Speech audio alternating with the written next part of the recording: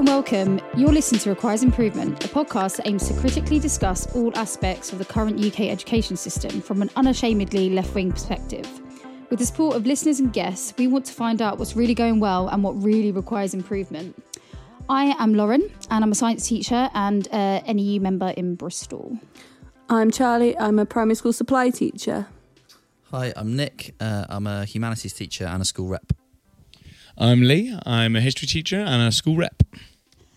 Okay, so obviously there was a big thing that happened in December. That big thing was, of course, the election. So how are we all feeling, everybody? How are you? I'm all right. Holding on. I say it's a mixed bag sometimes. Yeah, obviously it was a big hit when it first happened. I know a lot of people felt really drained by it. And I think there's a degree to it I'm still feeling drained, but I've got feelings of hope. But at the moment, I think we're still pulling ourselves together. And so what I'm exactly clinging to, what's going to be the next direction is still, a little bit. I find it hard to motivate myself towards it, even though I know that's the right thing to do.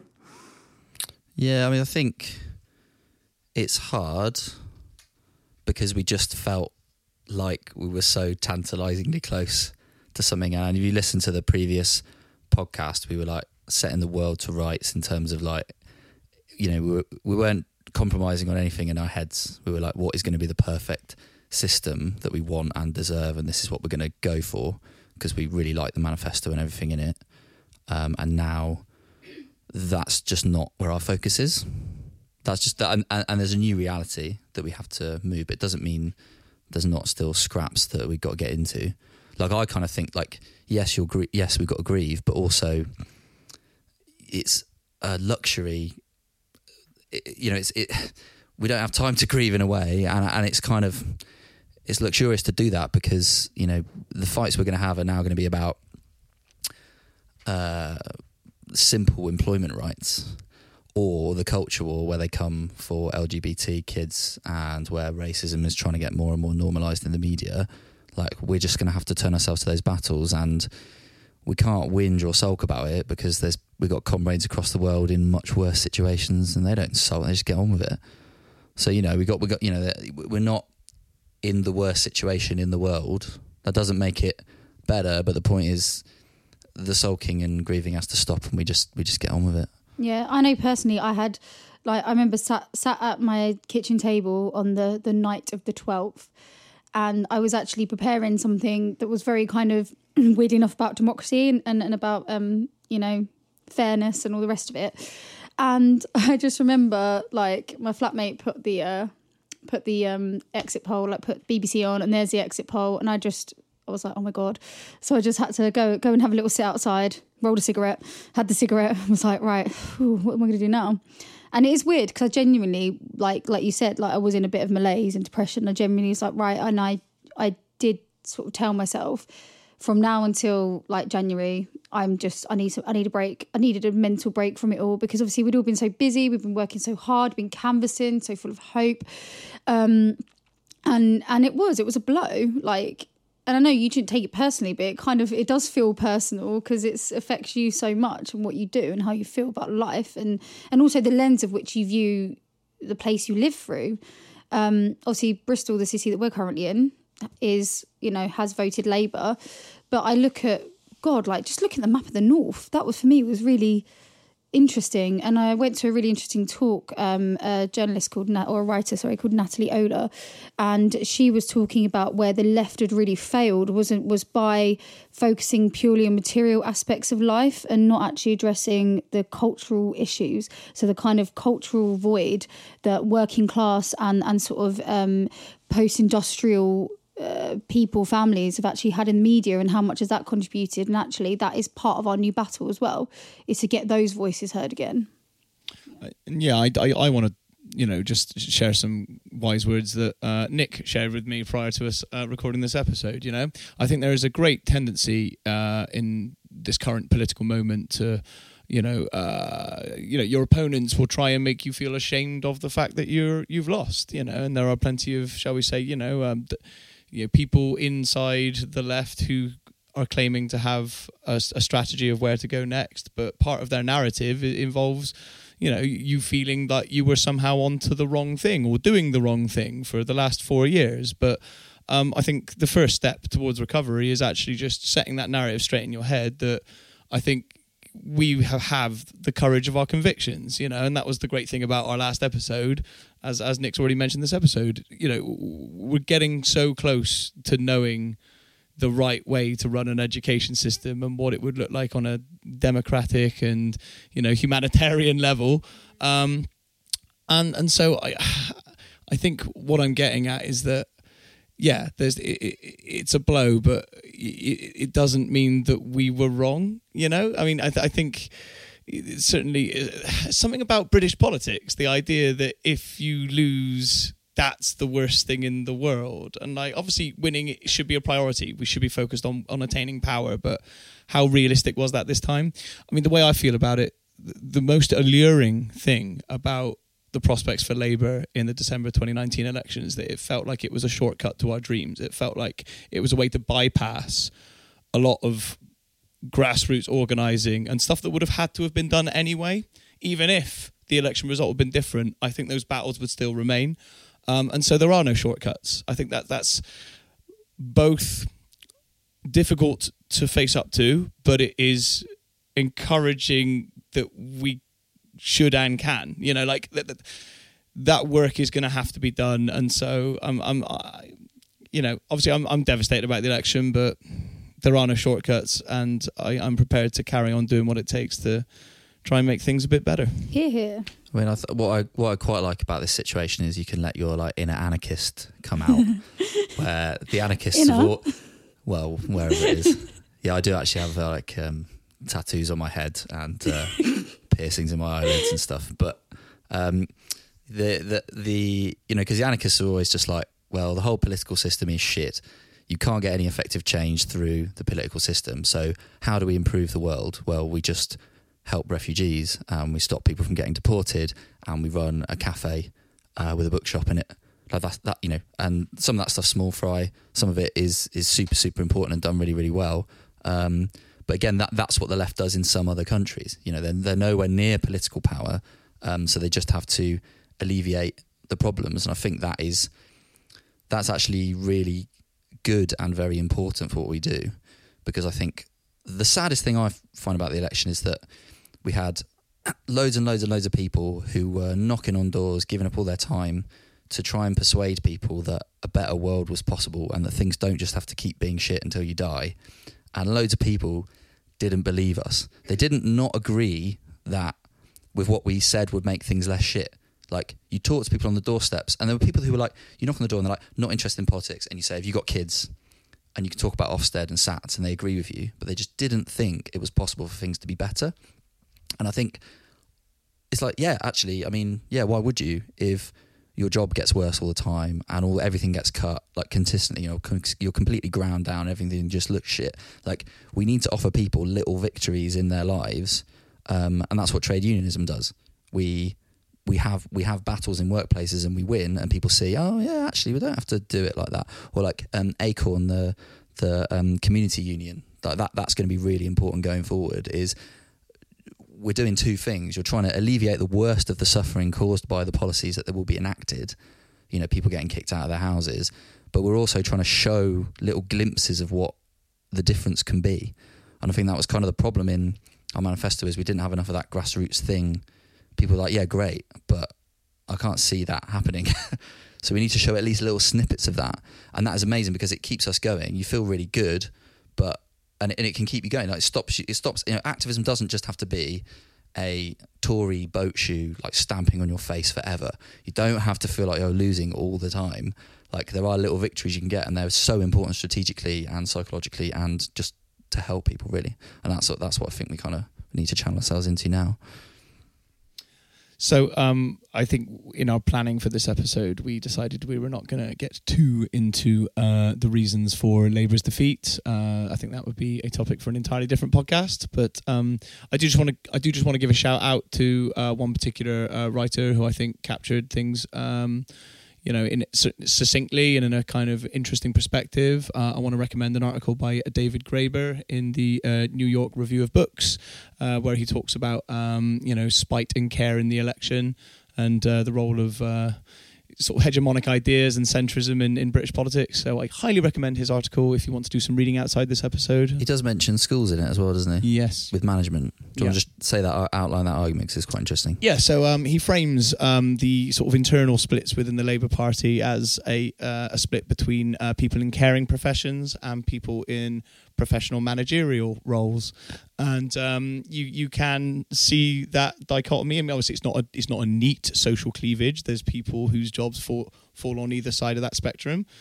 There must be a few nice managers with a conscience around. Not all managers. Yeah. Not all managers. But no, the Labour Party in its current form was always going to be an unstable alliance, and certainly it wasn't, shall we say, the people committed to a refreshed view of socialism who were the problem, but rather more people whose entire worldview was dependent on them believing that centrism was the only way forward and that any tack to the left was basically insane. But actually the real insanity it brought was from them, in that their unwillingness to work as a team, their unwillingness to pitch in, their unwillingness to sort of imagine a better world, even as they proclaimed to be left-wingers, they proclaimed to be Labour voters. They basically sunk the ship before it even got out of harbour. And, again, David Graeber makes the point much, much better than us. But, they are the old way. These are people whose worldview was consolidated during the entire years of New Labour.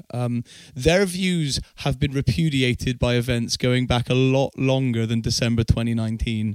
And so in that's why I recommend the article, because I think it vindicates a lot of what we've been pushing towards.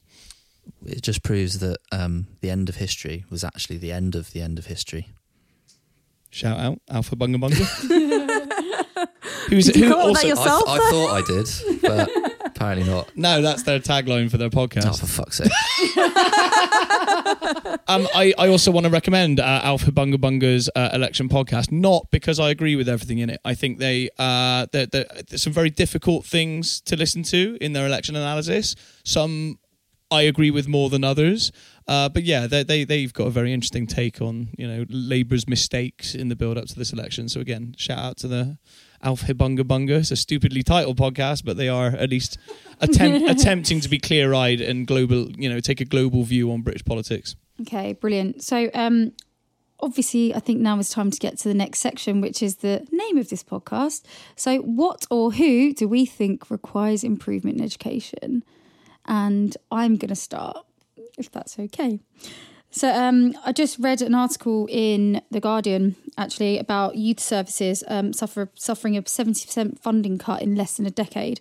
And basically, loss of £1 billion of investment, resulting in zero funding in some areas of the UK, which, coupled with the absolute ravaging of funding in the actual education itself, is just compounding an issue of what do we do with, what do kids do? What do students do? And the fact is that, we think we've got rising inequality, we've got much bigger, gang issues, county lines, we've got all of these things that just seem to be getting kind of more and more exacerbated with inequality rising. And this is just one of those things. Youth centres are really important, and not all education happens in a classroom. Not all kids actually learn all of the skills, social skills, life skills, get to meet people, get to hang out in kind of a non-formal environment with actually good youth workers and good influences and people that they maybe are able to relate to more than necessarily their teachers. And I just think it's just nothing short of criminal, to be honest. And again, it's one of the other things that targets the most vulnerable in our society. But now that Joris Bonson has a majority and we're going to leave the EU, apparently, isn't that where the money's going to come from? Oh, what, that 350 million? I think it's probably several thousand times that, isn't it? Oh yeah, that was just for the NHS, wasn't it? Yeah. Yeah, of course. Well, here we go. I mean, the fact that it's being cut. I mean, do we honestly think that this government are actually going to do anything about that? But this is apart from further demonise the working class. But again, it's going to be interesting. We need to see what the budget looks like. But if it's not like Thatcher. Thatcher came to power on like a wave of idealism and had very strong ideas about what they wanted to do. Boris Johnson just wants to be popular. He has now got an electoral coalition that we've not seen a Conservative government have before. So we don't know if he might turn the money taps on, because you can borrow money very, very cheaply. I'm not saying that he's going to sort stuff, but there will be some vanity projects. There will be some showy things.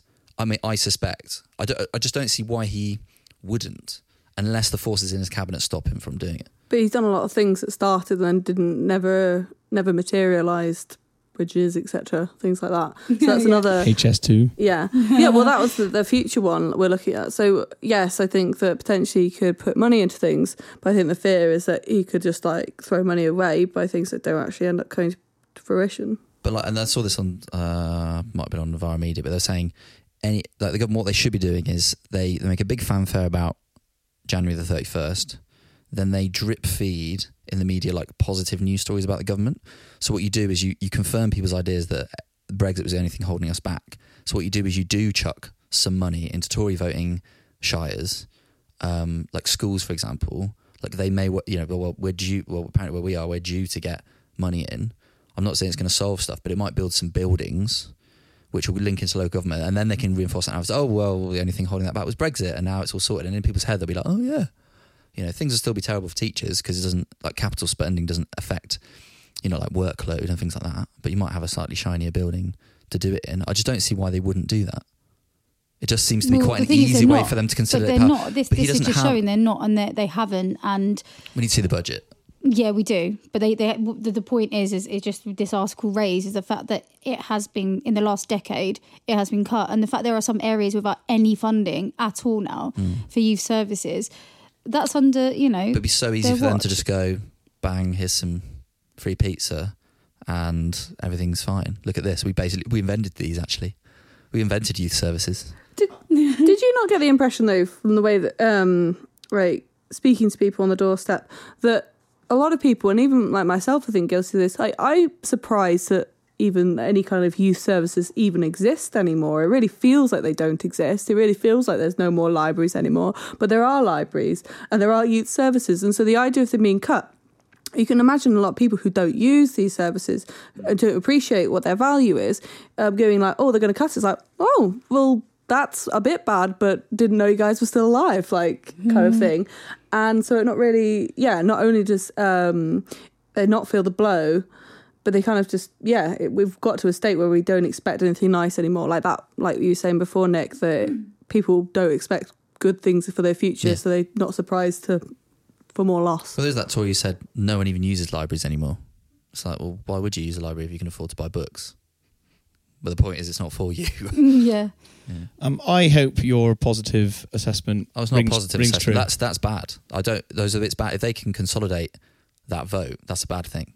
It's cynical. It's basically, and they'll punish towns as well. That's the other thing. Here's the thing. I mean, I want to take an even more cynical view than you. In the having won their votes, I don't think that is Joris Bonson, won't feel obliged. That is his real name.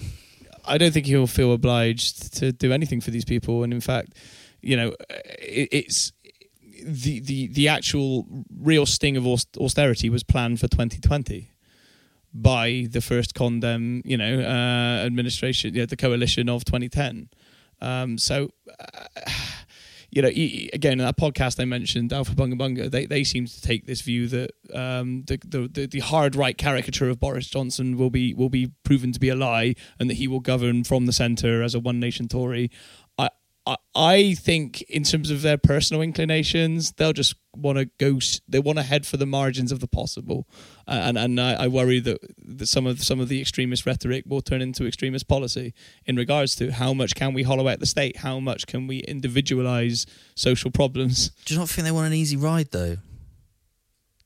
He just wants to be popular, and there was a very, they already have so much control over all these things. But it's not just him, that's the thing. It's not just him. It's how much control these other people, and Sajid Javid is, right-wing Prissy ideologue. Patel, the rest of them. Yeah, I know, exactly. Don't get me started on that lovely melt. So look, we're not going to know until we know. It's still a bit early at this precise juncture, but I was in off the record conversations with our chief executive of an academy chain in South Gloss, and the early indications from the Well, that just narrows it down anyway, doesn't it? Well, you'll just say it now, mate. No, I'm not. It was off the record. Link in the description.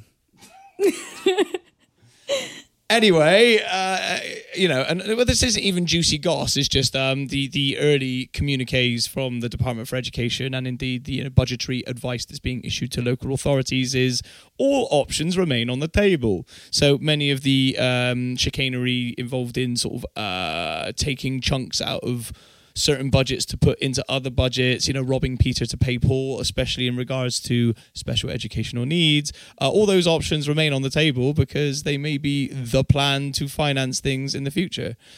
So let's see how it shakes out. But I'm full of trepidation as to the realms in which we are heading for UK education. Yes. Not just on the funding. Yeah, no, completely. That's how I feel right now. Okay, so Charlie, do you have a requires improvement? I do have a requires improvement. This one, I don't know, I think is maybe not in the same step as the other ones we've got, but I think it deserves a mention, even though, not new, is that I was recently teaching a Year 5 class. We were going through various BBC videos to help them develop their learning about the 6 wives of King Henry VIII. And so each video is about 5 minutes long. And so fair enough that by the 4th or 5th video, the teacher who probably planned this lesson, because I did not plan this lesson I was covering, probably didn't watch the 4th, 5th one. She didn't get to that point.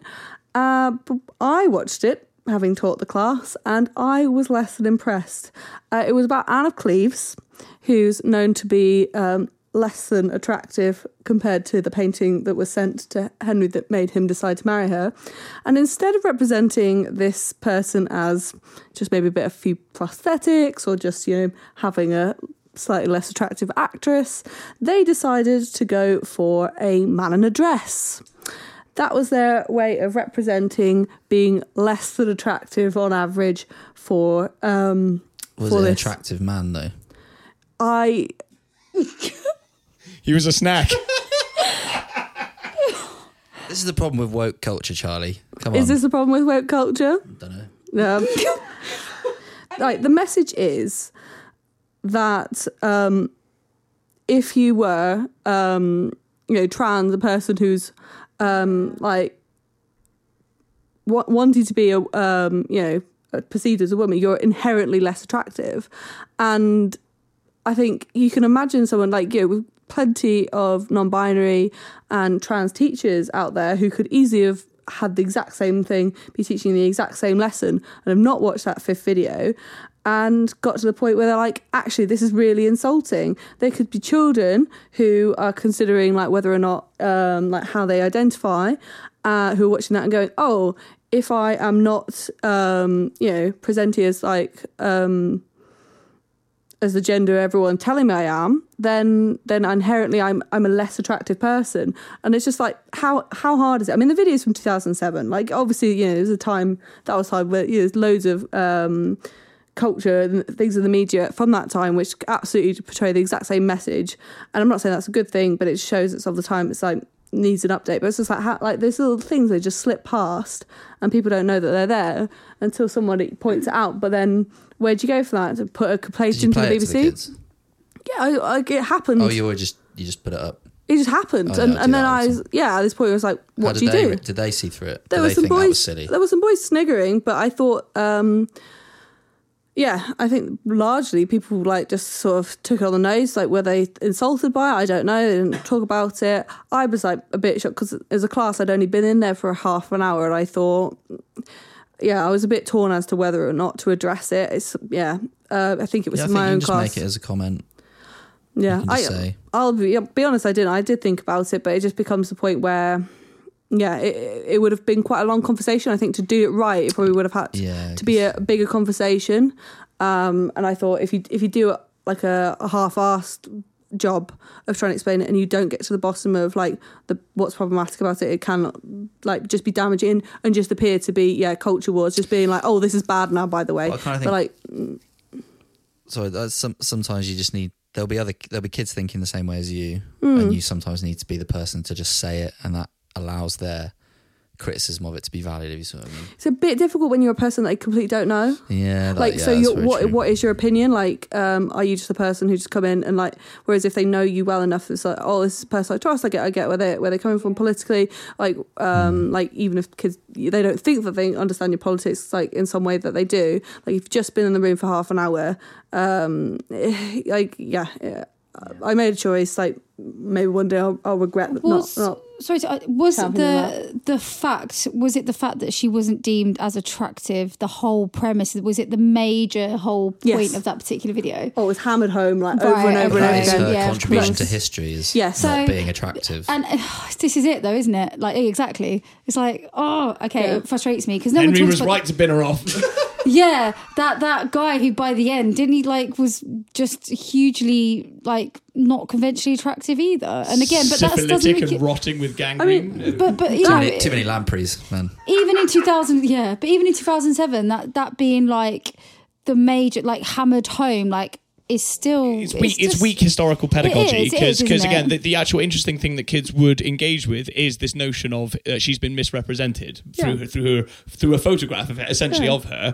So you want to play up that Holbein, who painted her, was essentially doing a Photoshop. Kids in 2007 know about Photoshop. If you're doing it in 2019, you talk about Instagram filters. That's the hook there around which they could get the knowledge, not that she's a munter. There's better ways to teach that. It almost has a kind of feeling of trans women who don't disclose the fact that they're trans, or is almost catfishing, and is some really terrible thing to do, as if everyone needs to disclose personally to everyone on the first meeting, and not doing that is somehow a heinous act. It's insulting to women. It's saying that we're all on a sliding scale and the worst scale is man, and it's the actor literally had stubble. That was part of the joke, and this was kind of the fact that if you're transitioning, you're not able to get your hormones, you might actually have stubble, and that inherently makes you less attractive. They're trying to play up to the Baldrick and the Blackadder Bob episode. Sounds like a kind of easy parallel they're doing there. Yeah. No, I mean it's still BBC, isn't it? What do you do with that? The BBC is not perfect as representation of a whole variety of groups, including trans people. The 2019 election. Yes. That being, not even the worst thing the BBC has done. Well, it's not recently, but the fact they continue to put it up. I don't. They aren't listening to criticism anyway. I'm just fed up the fact that I'm sat here in 2020 still fucking listen to this shit. Come on. Come on. Yeah. Where's my flying car? Yeah, where's my fucking hoverboard, all right? Fucking robot, man. Where's the people, why are we still have this ridiculous judgment on aesthetics above all else? And people can try and say that, we're getting past that. But mate, I think a lot of people I know are, but in terms of the media and culture at large, it is still the prevailing thing. I just look at girls at school, again, the Instagram filters are just constantly duck facing into their phones, and it's just all so shallow. That's the wrong word, but it's damaging actually. And again, you're right, it can start there. Well, luckily, because of the changes to Flash Player, I think a lot of those old BBC clips you won't be able to use them anymore. Yeah, JavaScript's on the way out. Yeah, nerd talk. Sorry, what? But that's going to screw quite a lot of teachers because of their being used to using certain clips, and then most of the IT departments in schools are quite bad, so they're not very helpful in that kind of thing. So I think a lot of old clips the BBC have done will just kind of disappear, and if there's no one trying to push them back up, then stuff will just go. Well, when I eventually get run out of the profession, I've got plan C is a YouTube history teacher personality. Oh yeah. Yes. Okay, so thank you, Charlie. Right, Nick, what is your requires improvement? I not quite sure how to word it as it requires improvement, but do better. Yeah, I mean, I don't want to be the guy that has a go at the NAS UWT the whole time, but I think we've earned it because go on, Lee, you explain why we've earned another go at the NAS. Well, here's the thing, right? Obviously, we've made no secret of the fact that we are members of the National Education Union. Whoop, whoop. And at least we tried to do something in the general election. It wasn't obviously partisan, it wasn't party political, but we went out there with our message of whoever you vote for, why not consider their stance on education? You know, if value education, vote education. And me and many of the people in this room, and indeed a really pleasing number of new volunteers came out for 6 weeks. We hit the streets, we got our message out there, we did a bit of door knocking as well. So I'm talking all over Nick's requires improvement here. That's why I've still got a scoop.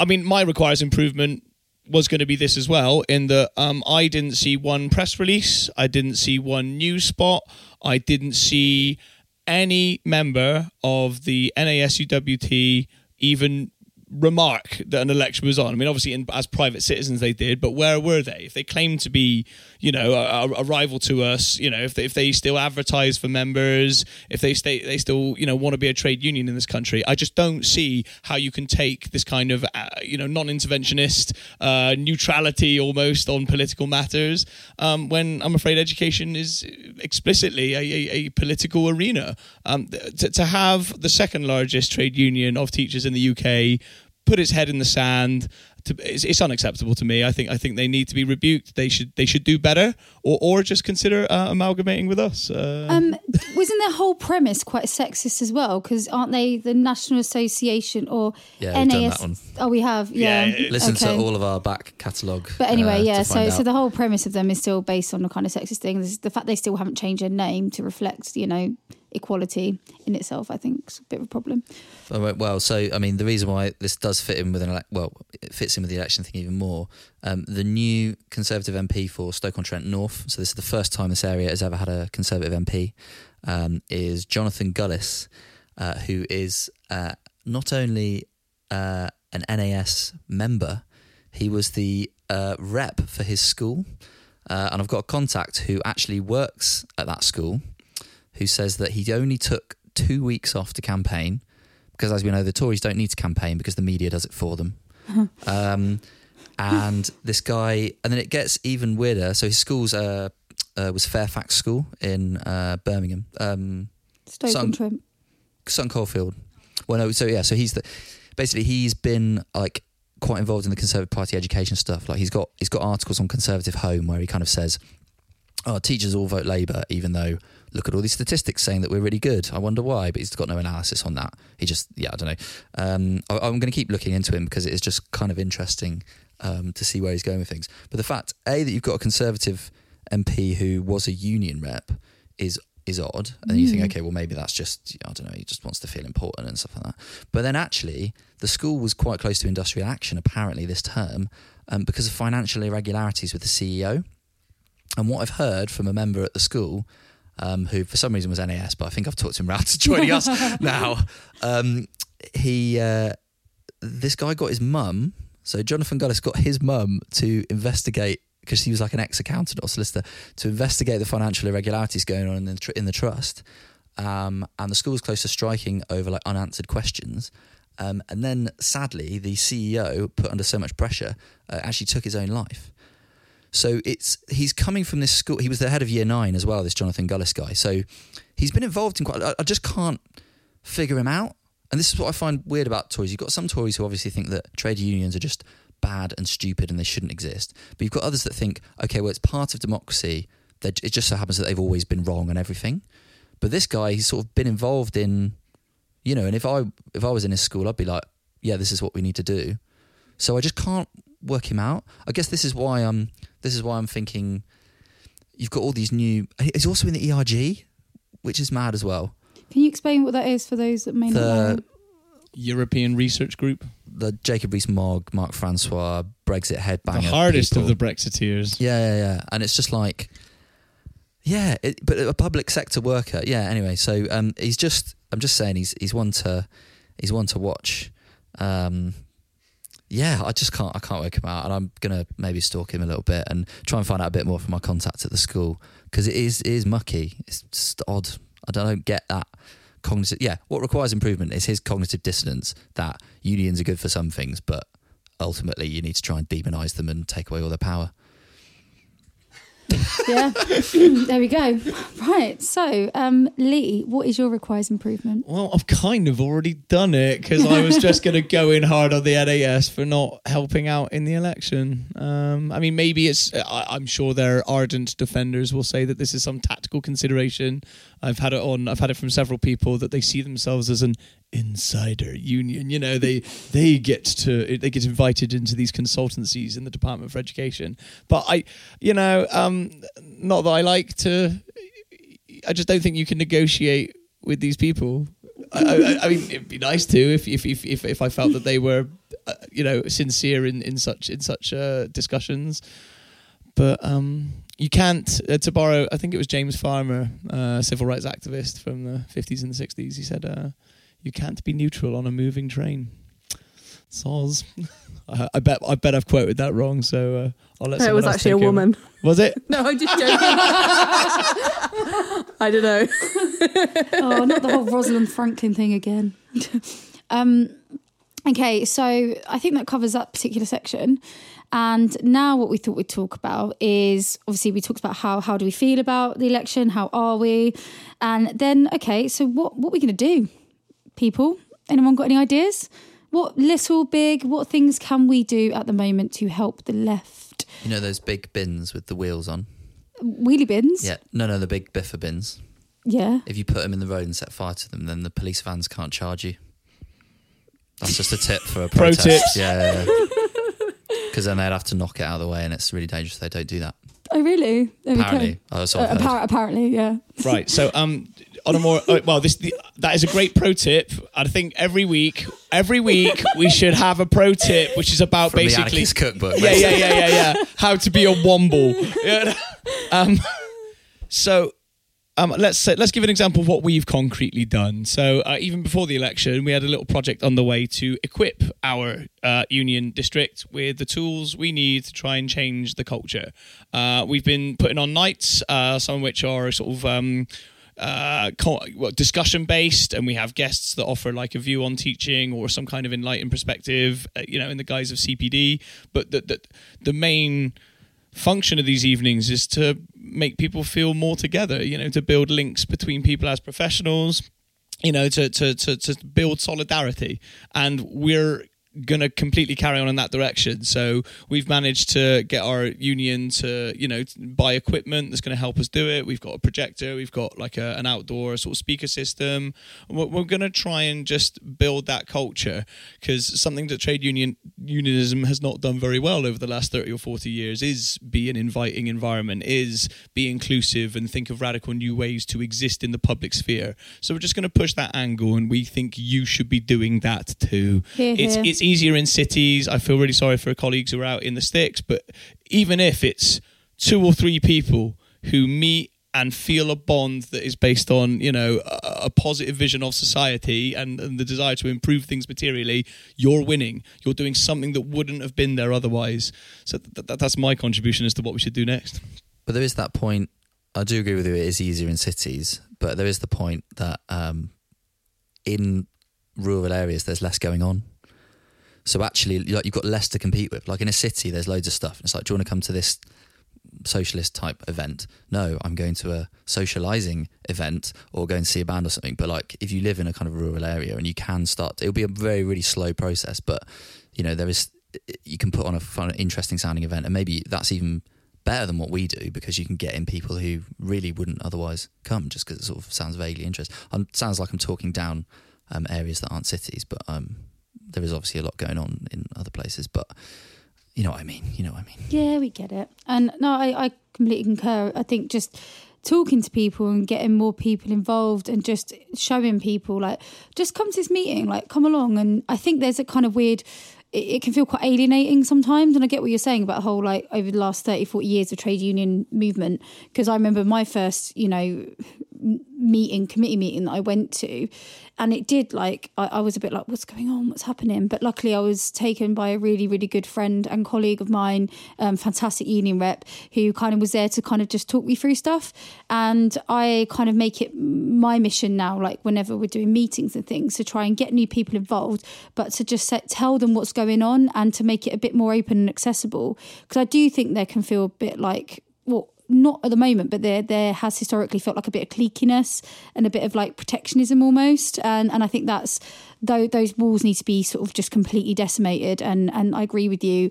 And that's something that I personally am trying to do. Just talk to more people, go, look, just come along, let you get a pint. Even if you just like, yeah, get a free pint and a slice of pizza or whatever, that can entice people. But then when they're in the room, they're like, oh, hang on, all these people that in the same boat as me and feel the same as me, and actually we feel the same, and it does, that's what builds up that unity. Yeah, completely. I love that, Lee.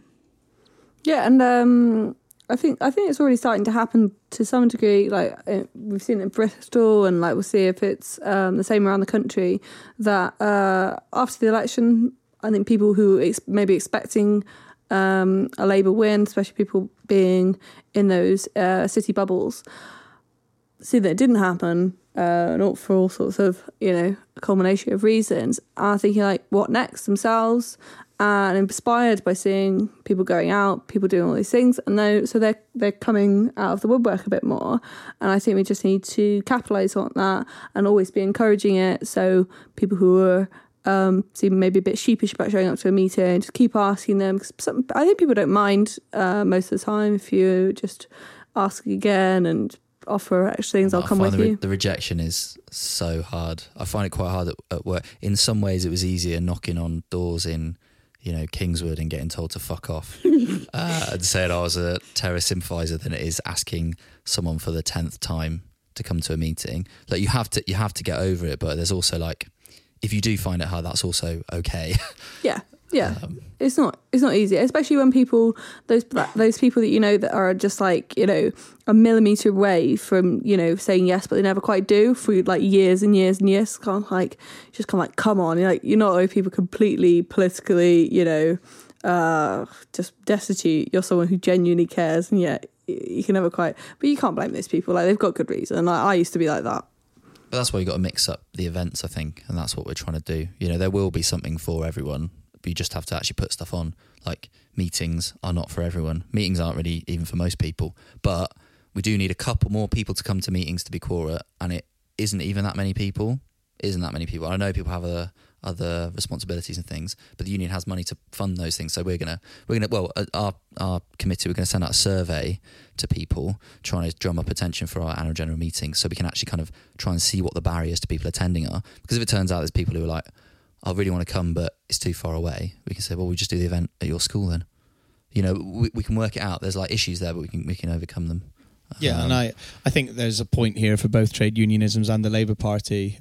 We need to engage people on their terms in the sense of what do they want out of this? Is there an issue that you think we should be campaigning on? Do you want support with a specific issue in your school? And letting people set their agenda in that respect, as opposed to being passive recipients of our agenda, as in one that's pre-formulated. I hear some encouraging things from some commentators and indeed candidates running for leadership. This idea of direct democracy and rather more, shall we say, voter and member led initiatives. I see that as a route to success for the NEU anyway. Well, that sort of links onto my kind of suggestion of what to do going forward. And again, I thought of this idea first, but then realised that someone else had thought of it. It's Jeremy Gilbert's, I think it's like 5 quite long pieces on the election. Really, really good. No sugarcoating in there, but still loads of hope. It's quite good. And I think his treatment of Corbyn is just spot on. It like kind of nails his positive qualities and his weaknesses, but all in really, really good perspective. That just read that. But basically, what comes out of that? Where's that published? It's not. I think it's on Open Democracy. Jeremy Gilbert. He's part of the Acid Corbynism podcast thing. I don't know what they're going to call themselves now. Have they changed? Well, it was originally acid communism anyway. But yeah, anyway. So his kind of like prescriptive thing, as well as going for electoral reform, PR, and possibly like progressive alliances. He also says it's like we need to challenge the status quo. We need to challenge that there is no alternative narrative. And the way you do that is by having strong unions. Excuse me. And that could be trade unions or community unions. In Bristol, Acorn is doing some quite interesting things. And again, so their whole thing is like giving power to low income people around the world, and they had quite a lot of success in America before. Well, they didn't. I mean, look them up. It's interesting. But I mean, this is something, you know, if you work in a workplace where you wouldn't be comfortable joining a union, or your work doesn't have a union, or, you know, for whatever reason, the union's not very good, things like that. Acorn, like anyone can join that. In the UK, it kind of sometimes it looks at like a tenants union, but it's not actually. It's just a community union, and it's a way of like trying to give power to people. And it's all done democratically. It's all about like listening, what do people want, and trying to help them to get their rights, basically. So that's really interesting. So unions are super important. That's the main thing we need to be doing now. And the other one is like left-led media. It's very clear the media is never going to give us an easy ride or even a fair ride. So you need to kind of jettison it to an extent. Interesting fact that I found out at this book launch from Nasciola was that 85% of people working in print media currently have been privately educated. At least. Yeah. But then pointing that out gets the whole kind of like screaming harpy treatment that Owen Jones gets when he points out like simple facts like that, and it's just like, oh, we're not. I invented reading myself. I mean, if people aren't capable of a structural critique of the media, they're just being led by the nose. People need to start fucking seeing these institutions for what they are, which is populated entirely full of people who wouldn't have those jobs if they held any divergent view. It is groupthink. It is structural filtering of what is permissible to think and say.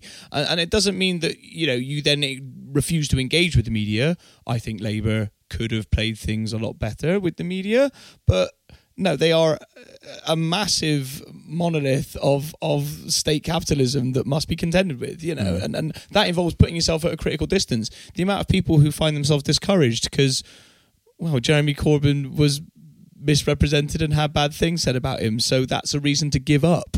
No, there's a reason to find different ways to fight. Although that's a reason to elect someone whose only thing is that the media will like them.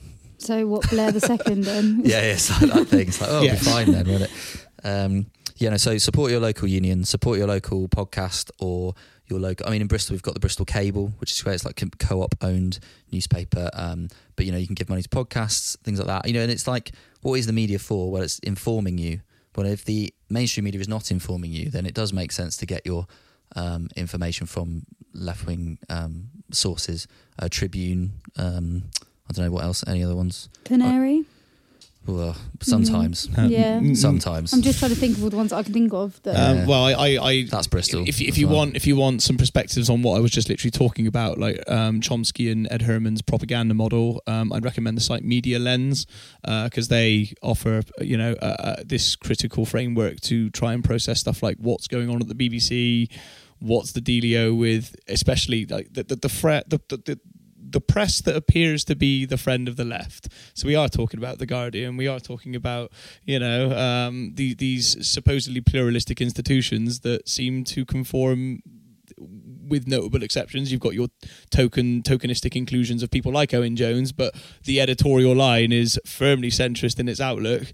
And then, I mean, so then his other one is having like strong local councils, as in like left-led local councils. This is the other reason why stuff went bad up north, is because they've had like Labour councils for years who are like cronyist, you know, because they're safe seats. That's where you get cronyism. They had bad councils who, yes, their funding was cut by Tory governments, but there were people who were like voting against their local MP because the bins are shit.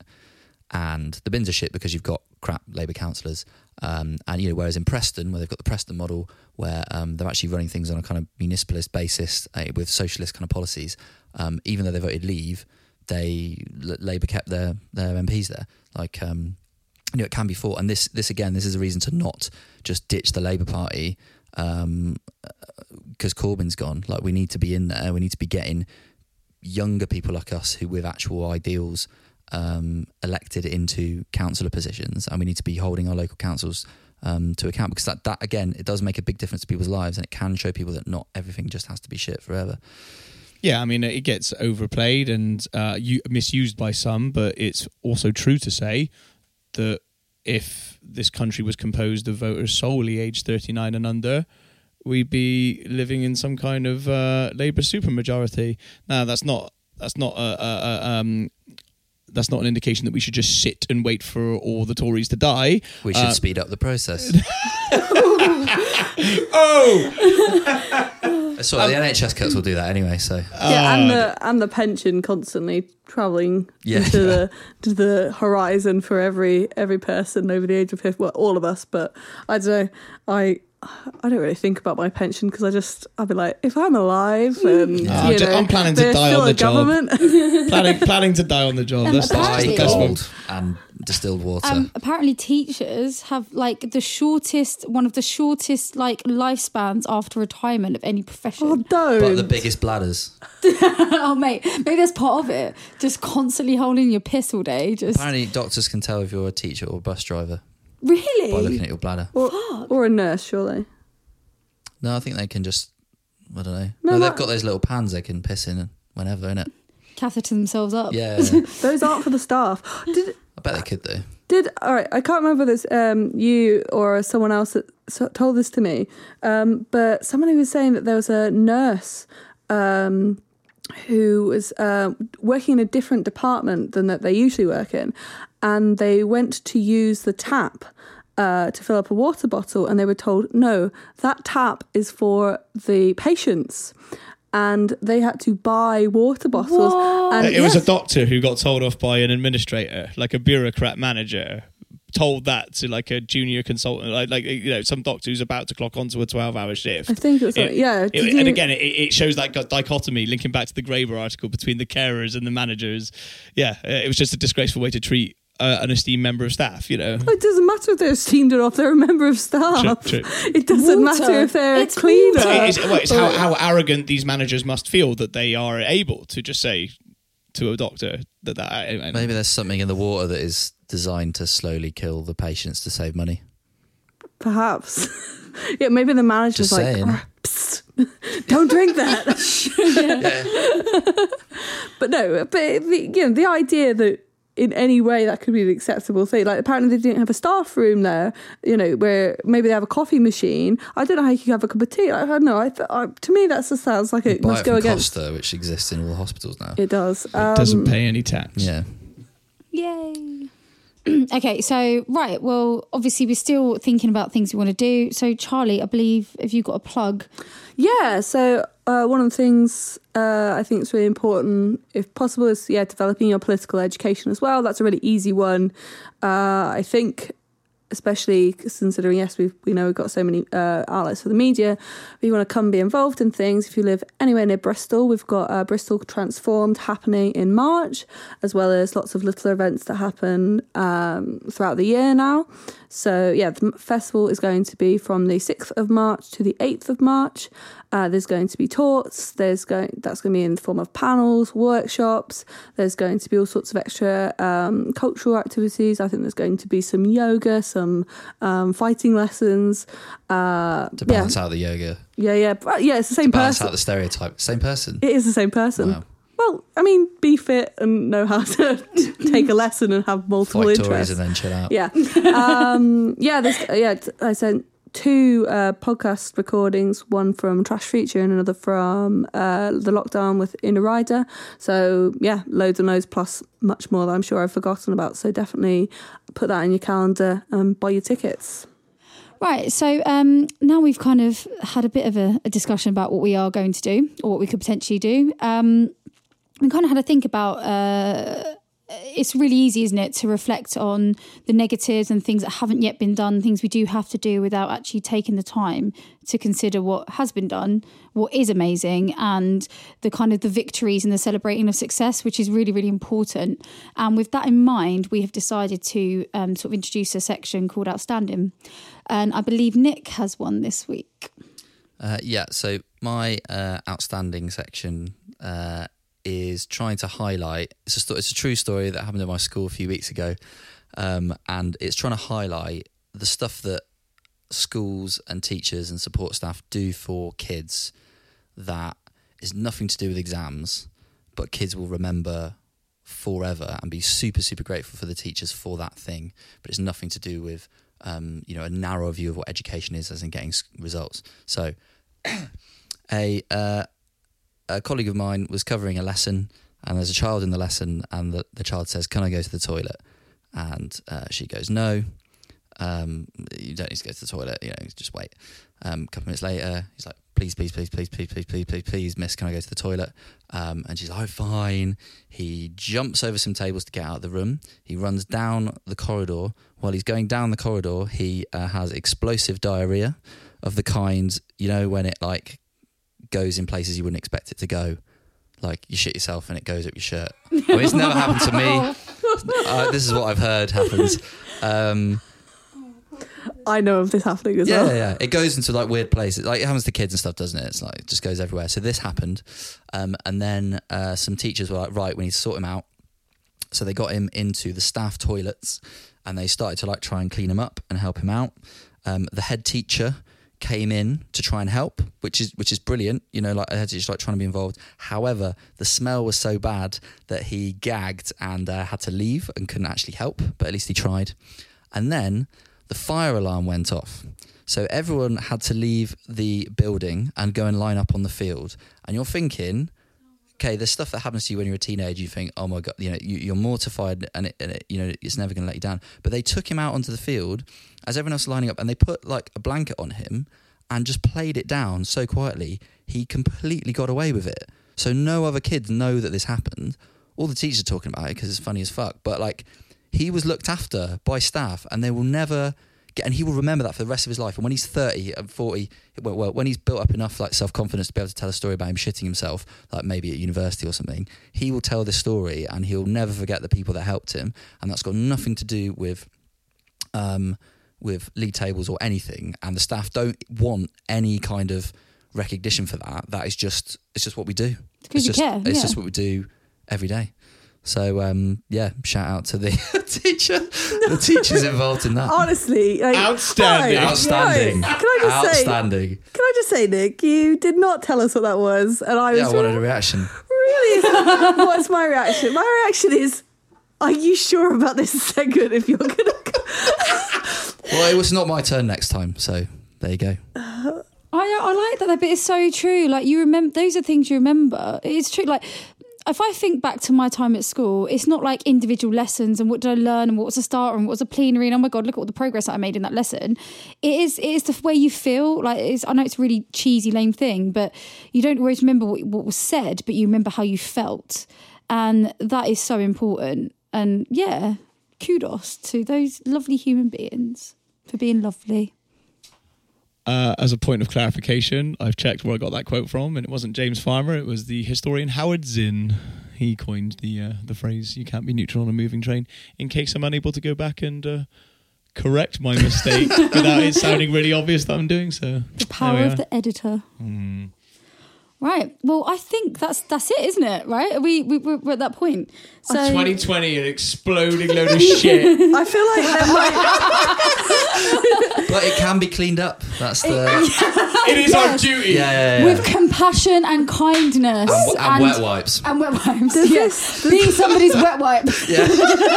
This episode might need to have a trigger warning put in the beginning of it. Content warning: fecal matter. Oh, okay, but I've now got to do this end bit without laughing. Right, so anyway, thank you for joining us. We've been Requires Improvement.